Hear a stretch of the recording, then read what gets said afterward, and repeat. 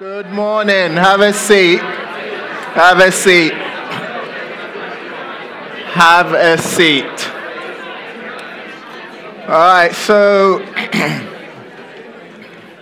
right, thank you for listening to me. You don't have to, but you do. Thank you, Nick. Thank you. All right, grab your Bibles, turn to the book of Hebrews. Turn to the book of Hebrews. If you're new, my name's Obed. I'm one of the leaders here.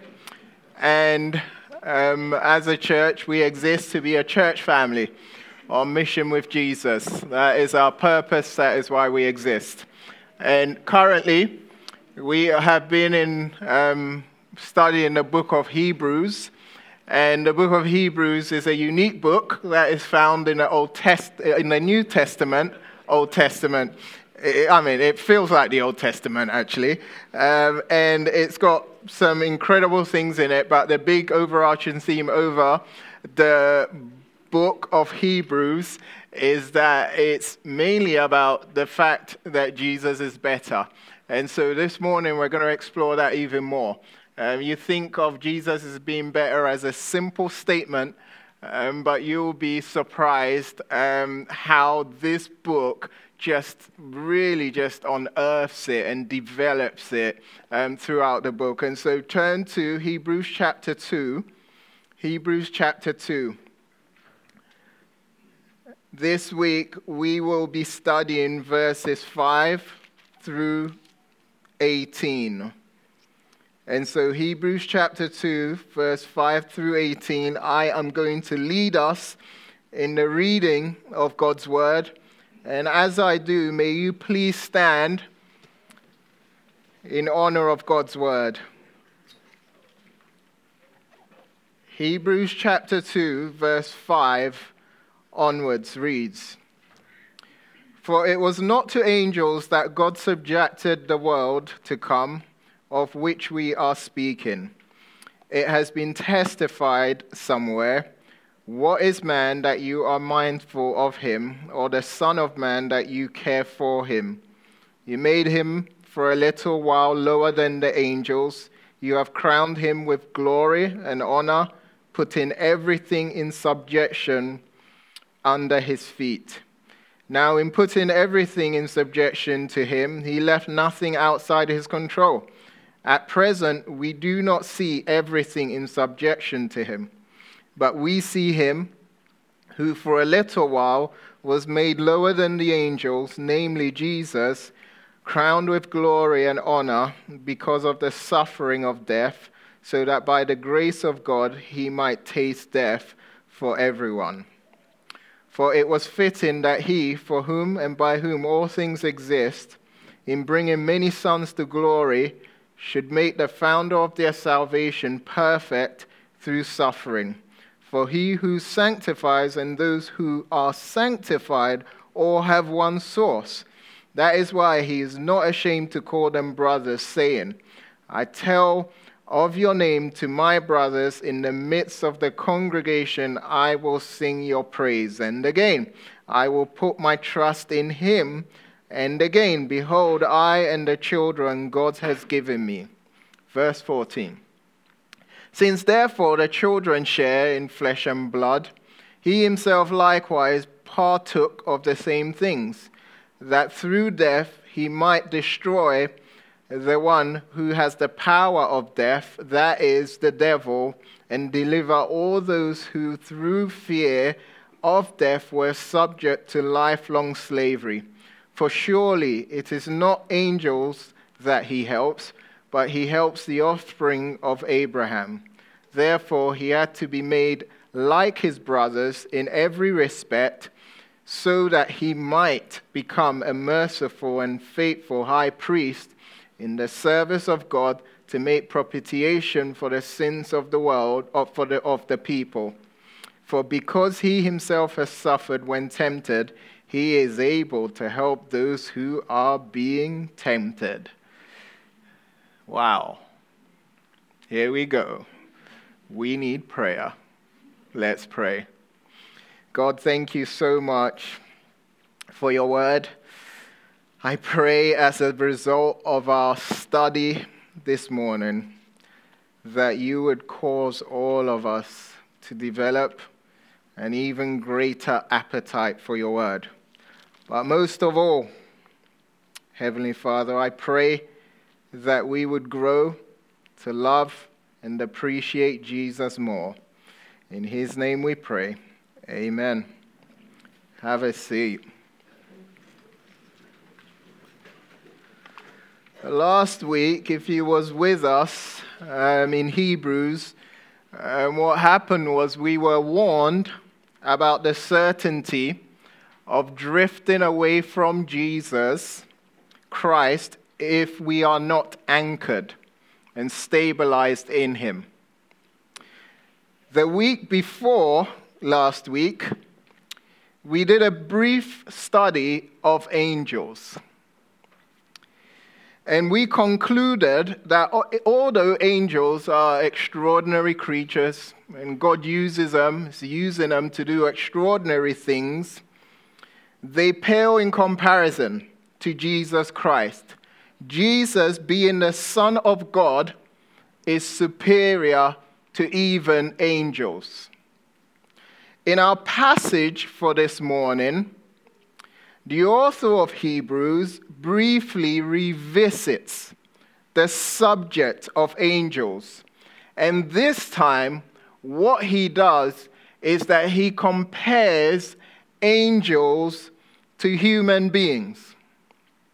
Look at verse 5. For it was not to angels that God subjected the world to come, of which we are speaking. What is this verse talking about? And to understand it, you've got to understand that Jews in the ancient world believed that angels had been given positions of authority over nations. If you read the book of Daniel and throughout Scripture, there are parts where it talks about angels being given kind of dominion over certain sections of the world. However, in the verse we just read in verse 5, the author of Hebrews does this. He corrects that view, okay? Right? Claiming that angels have not been given dominion over the world to come. Now, the term world to come, what is it talking about? It's a unique word, term in the New Testament. It sounds like it means heaven, but this was not the author's intent. Tremper Longman, who's a well-respected theologian, has this to say about the world to come. He says, he, the author of Hebrews, uses this unusual expression to mean this world as God intended it to be, as it is. What just happened? Oh, it's fine. Okay. I was like, what is that? Talking about angels and stuff, you know. Tremper Longman says this. He uses this unusual expression to mean this world as God intended it to be, and as it has now become through the salvation Christ has brought. So what we learn from this is that God has never granted angels dominion over the world. However, he has granted mankind with this kind of authority. How do we know this? Watch the clarity here. Let's read verse 5 again, but let's focus on the two following verses, verse 6 and 7, okay? So it says, for it was not to angels that God subjected the world to come, of which we are speaking, verse 6 and 7. Listen here. It has been testified somewhere, what is man that you are mindful of him, or the Son of Man that you care for him. Verse 7, you made him for a little while lower than the angels. You have crowned him with glory and honor. And let's read the first part of verse 8. It reads, putting everything in subjection under his feet. Now, those verses, verse 6, 7, first part of verse 8, should sound familiar to you. And the reason why is it's from the Old Testament. It's actually a psalm. And as I've said previously, in the book of Hebrews, the author quotes a ton of Old Testament, and this is one of them. Okay? These are verse 6, 7, beginning of 8, are quotes from Psalm 8, okay, and Psalm 110. Let's go to Psalm 8 and actually read it to understand, because this is important for our study. So if you have your Bible, okay, turn to Psalm 8. Psalm 8. If you don't have a Bible, you can share with someone, or you can download it on the App Store. Sure you can. Psalm 8 reads, O Lord, our Lord, how majestic is your name in all the earth. You have set your glory above the heavens. Out of the mouth of babies and infants you have established strength because of your foes, to still the enemy and the avenger. When I look at the heavens, the work of your fingers, the moon, the stars, which you have set in place, what is man that you are mindful of him, and the son of man that you care for him? Verse 5, yet you have made him a little lower than the heavenly beings and crowned him with glory and honor. You have given him dominion over the works of your hands. You have put all things under his feet, all sheep and oxen, and also the beasts of the field, the birds of the heavens, and the fish of the sea, whatever passes along the paths of the seas. O Lord, our Lord, how majestic is your name in all the earth. Did you see it? Did you see it? Right? What we saw in Hebrews 6, 7 is here in Psalm 8. And what's going on in Psalm 8 is that the psalmist is just praising God for how majestic he is. And then he just stops and goes, wait a minute, right? What is man that you are so mindful of him? Okay? In other words, God makes and keeps the whole universe running, yet he still has time for humans and faithfully cares for us. Even though God made us a little lower than the angels, we have been crowned with glory and honor, and everything has been put in subjection under our feet. And so to summarize, God made us, he loves us, and gave us dominion over the things he has made, a privilege angels do not have. If you go to the book of Genesis, the beginnings of Genesis, talks about God making humans, right? And giving them dominion over creation. That's what verses 6, 7, 8, which are direct quotes from Psalm 8, are all about. However, and this is a big however, what we must understand about Psalm 8 is that it's not mainly about us, humans. Someone else is in the focus. In fact, Psalm 8 is actually about Jesus Christ himself. It's one of numerous messianic psalms found in the Old Testament. And if you're like, what's a messianic psalm? A messianic psalm is a psalm that spoke about Jesus Christ way before he was born. And so Psalm 8 is not only a celebration of human significance in the universe, it's also ultimately a messianic psalm that found its ultimate fulfillment in Jesus Christ. And this is all clarified by the writer of Hebrews in verse 9. Look at verse 9. He says, but we see him for a while who was made lower than the angels, namely who? Jesus, crowned with glory and honor because of the suffering of death, so that by the grace of God he might taste death for everyone. Jesus is the Son of Man, embodying everything the psalm celebrates about man. George Guthrie says this: the Christological interpretation of Psalm 8 affirms Christ's identification with humanity, or perhaps his role as representative of humanity, but the focus is on his experience experience and position, not ours.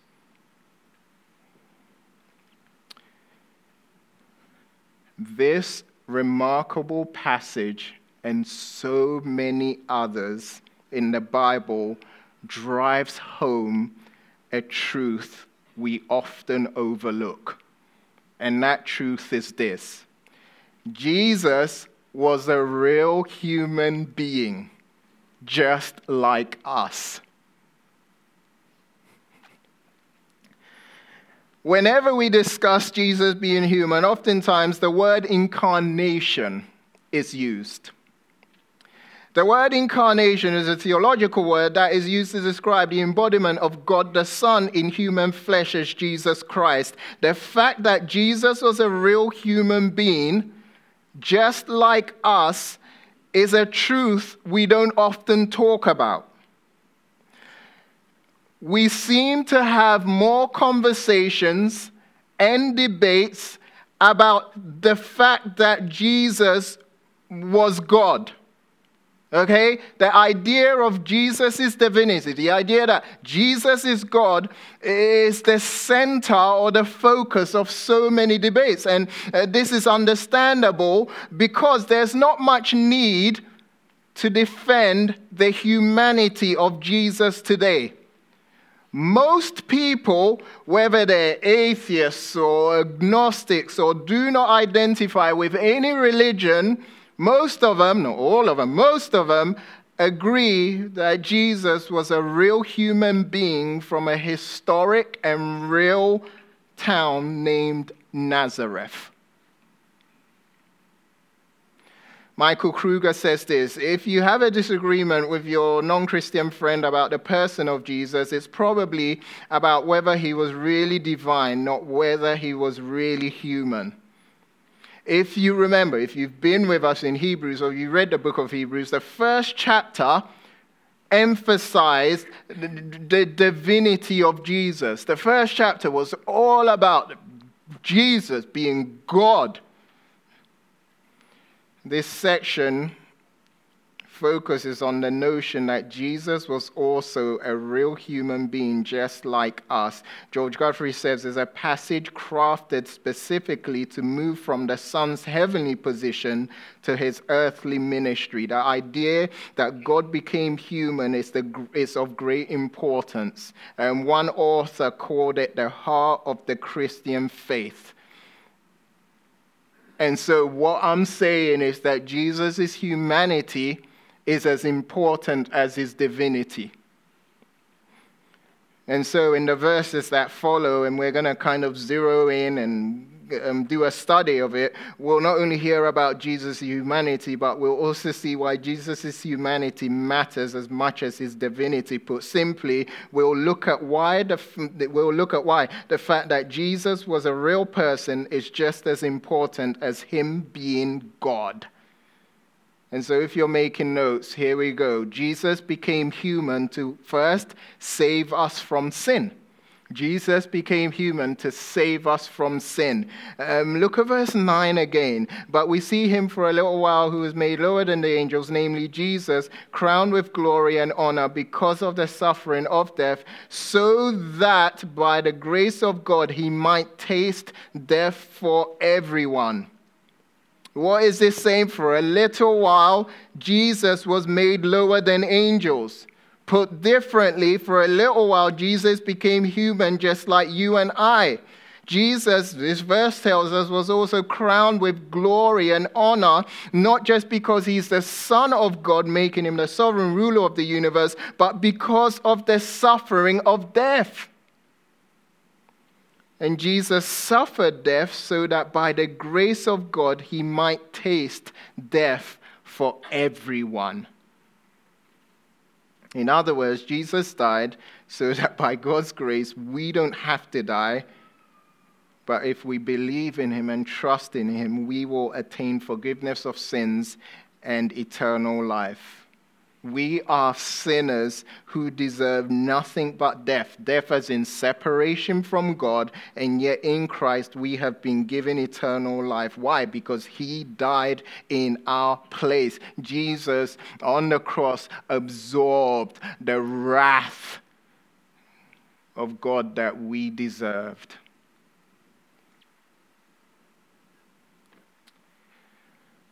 Verses 16 and 17 also makes this point. Talks about the same idea of Jesus being the one who died for our sins.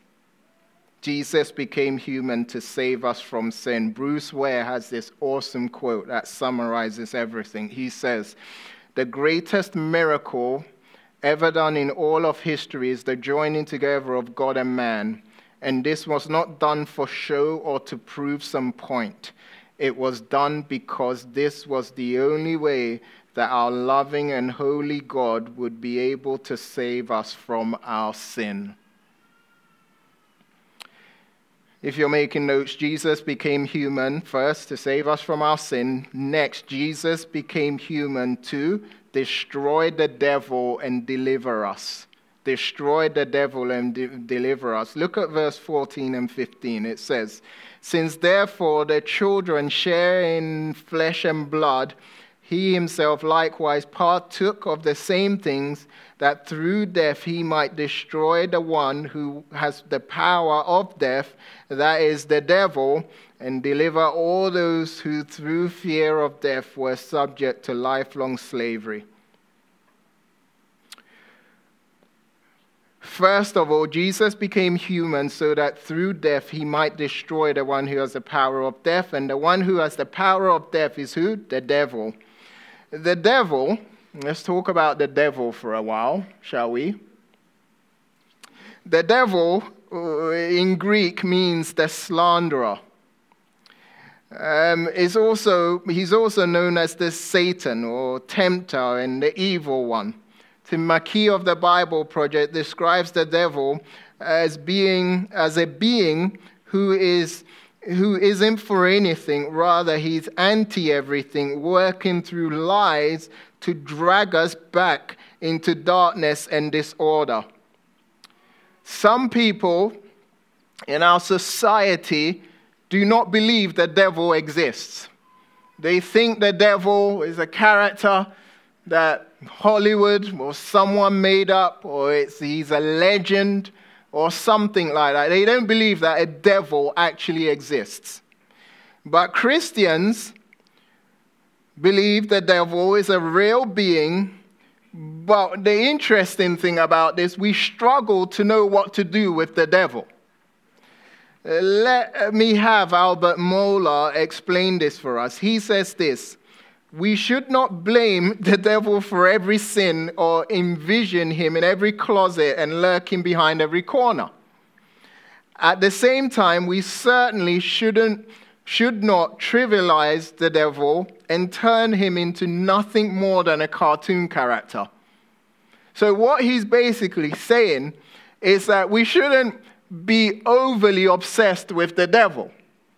And some people, I grew up in a kind of a culture that's very obsessed with the devil. Everything that happened is the devil. It's the devil. Let's blame the devil, right? And I'm sure some of you guys can relate. But there are some people that trivialize the devil and turn him into nothing more than a cartoon character, meaning they don't take the devil seriously. They're very much like, he doesn't exist. But we as Christians shouldn't obsess over the devil, but we should also take him seriously. The devil is God's chief enemy and therefore our chief enemy. This doesn't mean that God and the devil are in a cosmic power struggle between two equals. What we know is that God's power far exceeds the devil's power, says Albert Mohler.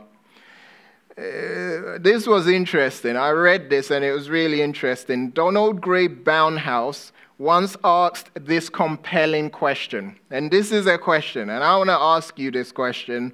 I want you to think about it after I've asked it. He said, this is a question: what would a city look like if it was completely ruled by the devil? In your opinion, just think about it, don't say it out loud. What would a city look like if it was ruled completely by the devil? Most of you are probably thinking or imagining Las Vegas. I think Vegas is fine. I like it. It's lots of entertainment. But most of you are thinking of Vegas, all right, Vegas. Or if you're really biblical, you're thinking of Sodom and Gomorrah. And you're thinking of a city that crime is high, people, it's just havoc everywhere, chaotic everywhere. Barnhouse responded and said, a city ruled by the devil will look something we never would have imagined. And he goes on to say, a city ruled completely by Satan will look like this. Every lawn would be mowed perfectly, to perfection. Every wall or bridge will be without graffiti. No one will break the speed limit. Children will obey their parents all the time. Every resident will have a successful marriage. Every church will have the most beautiful facilities. In other words, he's arguing and saying that if Satan completely ruled a city, the city would have an appearance of moralism and perfection. And then he says, this same city which appears to be perfect will mean that the gospel will not be preached at any place or from any pulpit, because the devil's primary goal is to prevent the gospel from being preached. The devil's aim is to keep people from hearing and believing the gospel. If you are here this morning and you have heard but have not yet believed the gospel, maybe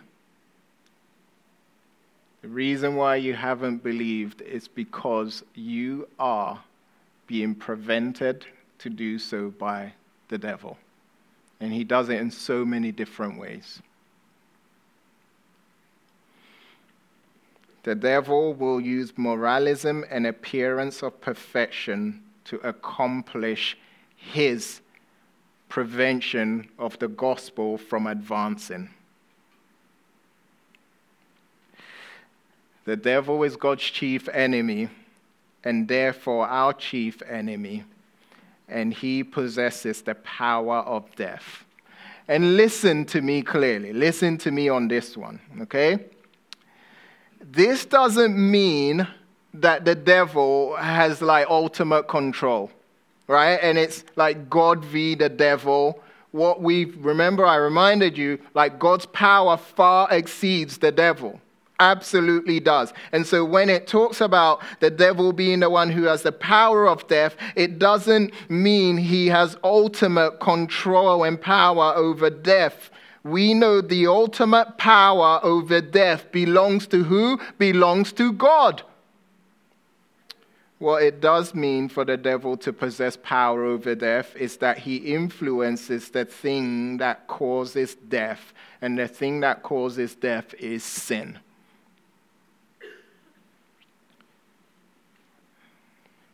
Look at verse 15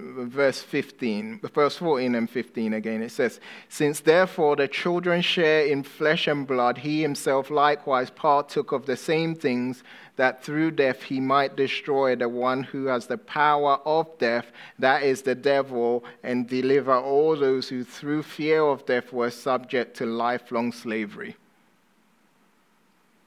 I've got a question for you.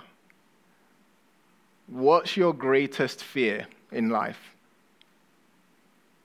What's your greatest fear? The other day I was studying this verse with a couple of guys and we explored this question together. And I said, my greatest fear is to be blind. Gosh, that's scary. My other greatest fear is to lose my wife, my kids. And so what's your greatest fear? It's highly likely that most of you fear death. You might not fear your own death, but you fear death because it could happen to someone you love. Or you may fear death because of the fear of pain or the separation from loved ones, as I said. Or you fear death because of the death of the fear of everlasting punishment. We're all part of an ultimate statistic. 10 out of 10 people die.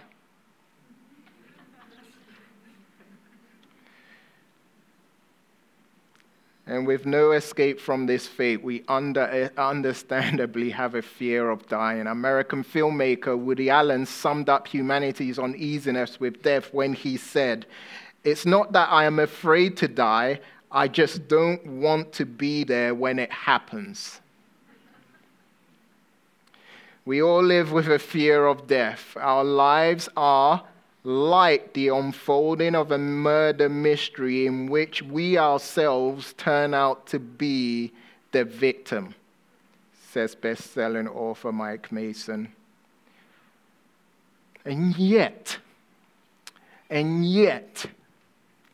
we're being reminded in verse 15 that because of Jesus' death, he has defeated the devil and done what? And delivered all those through fear of death were subject to lifelong slavery. In other words, Jesus became a man to die for the sins of the people, and through his death and resurrection, he has destroyed the one who had power over death, the devil, and as a result, he has delivered us all who profess his name as Lord and Savior. He has delivered us all from the fear of death. This means if you are a Christian, death should no longer be a threat to you because Jesus Christ has destroyed the power of death. We will all die physically, but death doesn't master us because we will live again in Christ. Tim Keller says this: if Jesus died so you don't have to pay for anything in your past, and he has risen to be your loving, not living, loving Savior, then what can death do to you? Jesus' death and resurrection has created a new reality for everyone who believes in him. We're no longer slaves to the fear of death because with his death comes new life and eternal life. John Owen, who is an ancient scholar who wrote some incredible but intense books. If you've ever read a John Owen book, his sentences, like you just start a sentence and they just go and go and go. Some really good stuff. He's wrote a lot of books. He was really prolific, but one of my favorite books he wrote, not just for the content, but for the title, has to be one of the most awesome titles in a book. That title is this: it's The Death of Death in the Death of Christ. Go on Amazon. Buy it for the title, but mostly for the content. So my question to you is this. Listen carefully. What would it look like for you to live each day as someone who has been freed from the fear of death? Because of Jesus' death and resurrection, you should not fear death. And so in light of this, I wonder how this truth will change the way you live.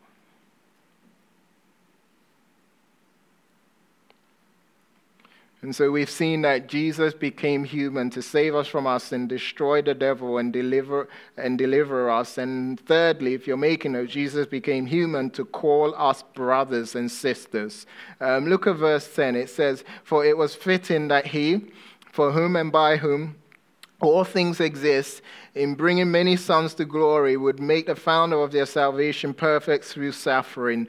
This is a remarkable summary of the gospel. Okay, if you're like, give me a summary of the gospel, so many places in Scripture. But I think Hebrews chapter 2, verse 10 is a remarkable summary of the gospel. Jesus achieved many things in his humanity.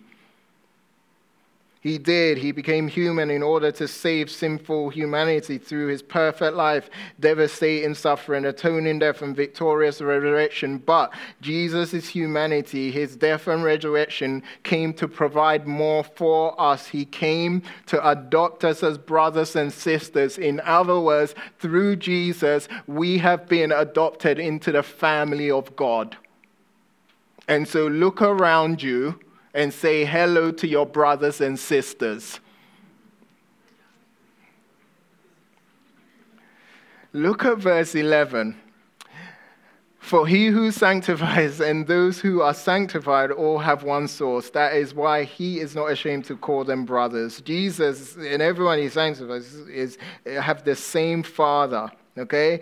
Jesus is not ashamed to call us brothers and sisters. And verse 17 and 13 kind of breaks this down and unpacks this a bit more. And so what is this telling us? As a result of accepting Jesus as Lord and Savior, if you have accepted Christians, you have been adopted into God's family. And so we've seen that Jesus became human, save us from our sin, destroy the devil, and deliver us, and call us brothers and sisters. Lastly, Jesus became human so that he could understand us.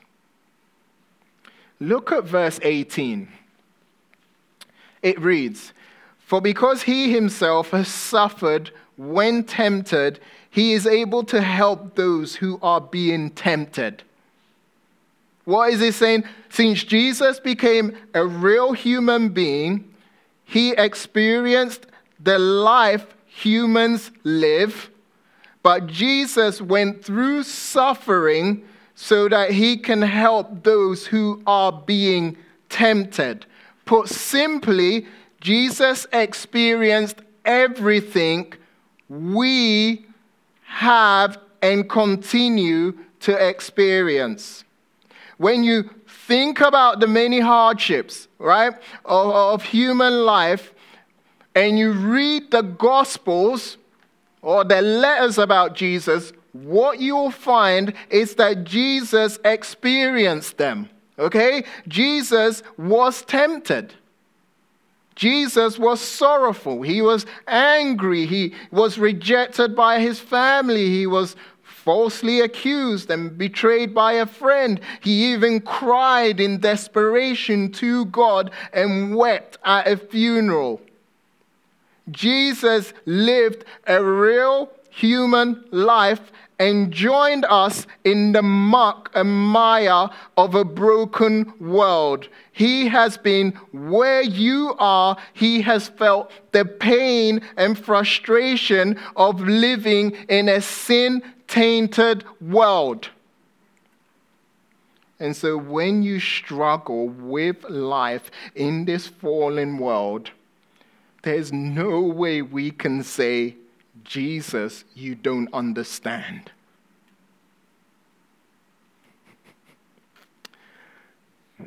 Because he does.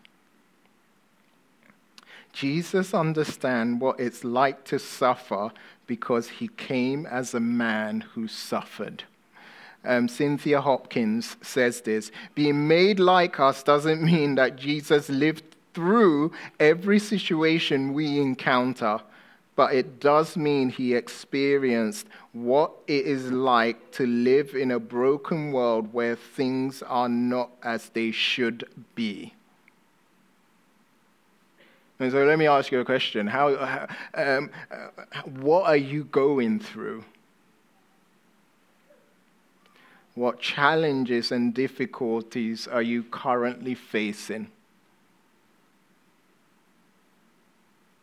What temptations are you wrestling with? And what painful experiences, whether physical or emotion, are you experiencing? Recently, I've been wrestling with this temptation to want a better car.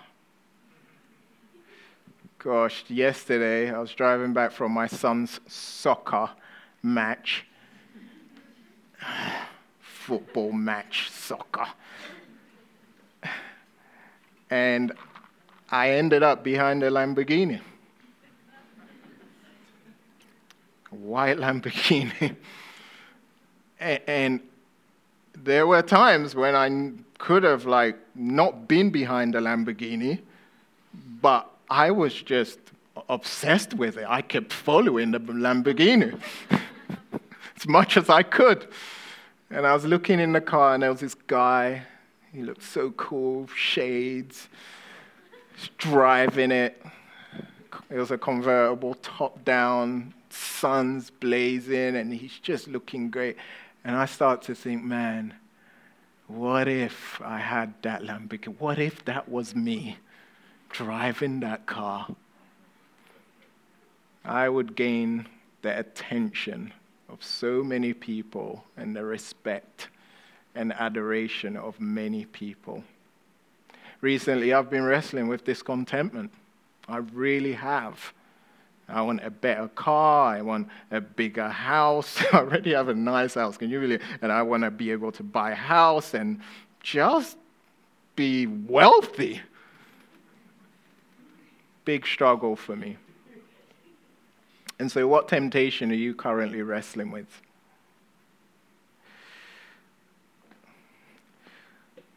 What painful experience are you currently having?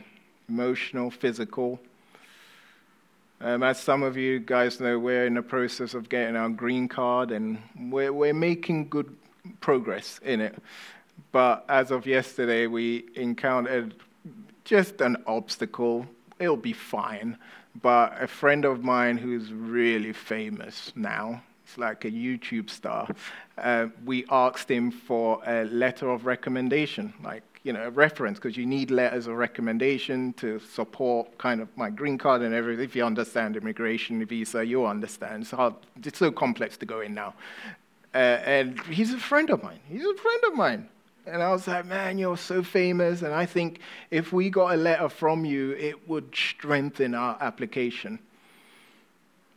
And he got back to us and said, man, I'd love to, but I don't feel comfortable with it. And he kind of listed his reasons, and I was like, oh, I am so disappointed. I thought me and you were, help me. This is a big deal. And I felt disappointed. I felt let down, felt disowned. I was feeling the emotions of anger and frustration. Why do I have to go through this? Why do I have to need this person and all of that? And so, what are you currently experiencing? And as I was thinking through my temptation with wanting better things and the emotional turmoil of having to be disappointed and everything, and as I studied this chapter and this verse, I was comforted by the fact that Jesus Christ, my Lord and Savior, understands. He's been tempted. He has gone through emotional, psychological, and physical pain. He really has. And he understands what I'm going through, and he understands what you're going through. He understands the emotions and the pain that you're feeling. He may not have gone through the exact situation But he understands because he experienced what it's like to live in a broken world. All the fears and anxiety I'm feeling as a result of this lengthy and expensive visa process, he gets it. And so what challenges and difficulties are you facing? Whatever they are, know that whatever you're going through, Jesus understands. He not only understands, but he comes alongside us in our trials and temptations to not just stand there and watch us, but to help us.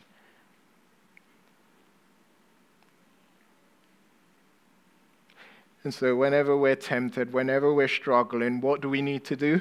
We need to cry out for help. And when we do, Jesus' ears are tuned to our suffering and temptations, and he is quick to run to our side and bring about comfort and strength. And so this morning, may you listen to me clearly. May you be comforted and strengthened by the fact that when the trial comes in, you're dying, when you are tempted to despair or self-pity or resentment or anger or unbelief, Jesus Christ will come to your rescue. And he will come as someone who is not distant and disconnected and detached from you. He comes as someone who knows what you are going through because he has been through it himself, and he also comes with the promise that he'll give you what you need to make it to the end. Because your salvation wasn't started by you, it was started by him. And he is faithful to bring about the completion of it.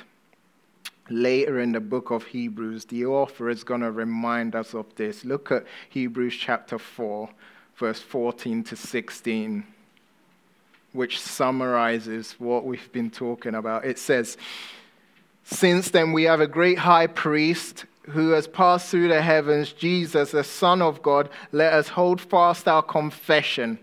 For we do not have a high priest who is able to sympathize with our weaknesses, but one who in every respect has been tempted as we are, yet without sin." By the way, that's the difference between us and Jesus. He is without sin. Verse 16, "Let us then do what?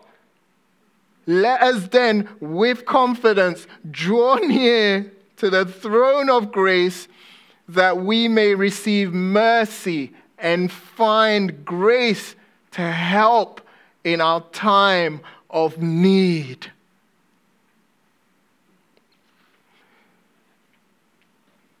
And so, King's Cross Church, the next time you find yourself talking about the person of Jesus, don't focus only on his divinity. Speak also with hope and thankfulness about his humility. Because it's only because Jesus is both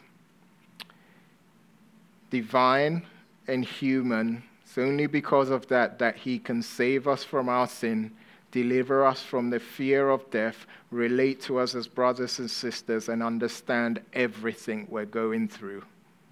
Let's pray.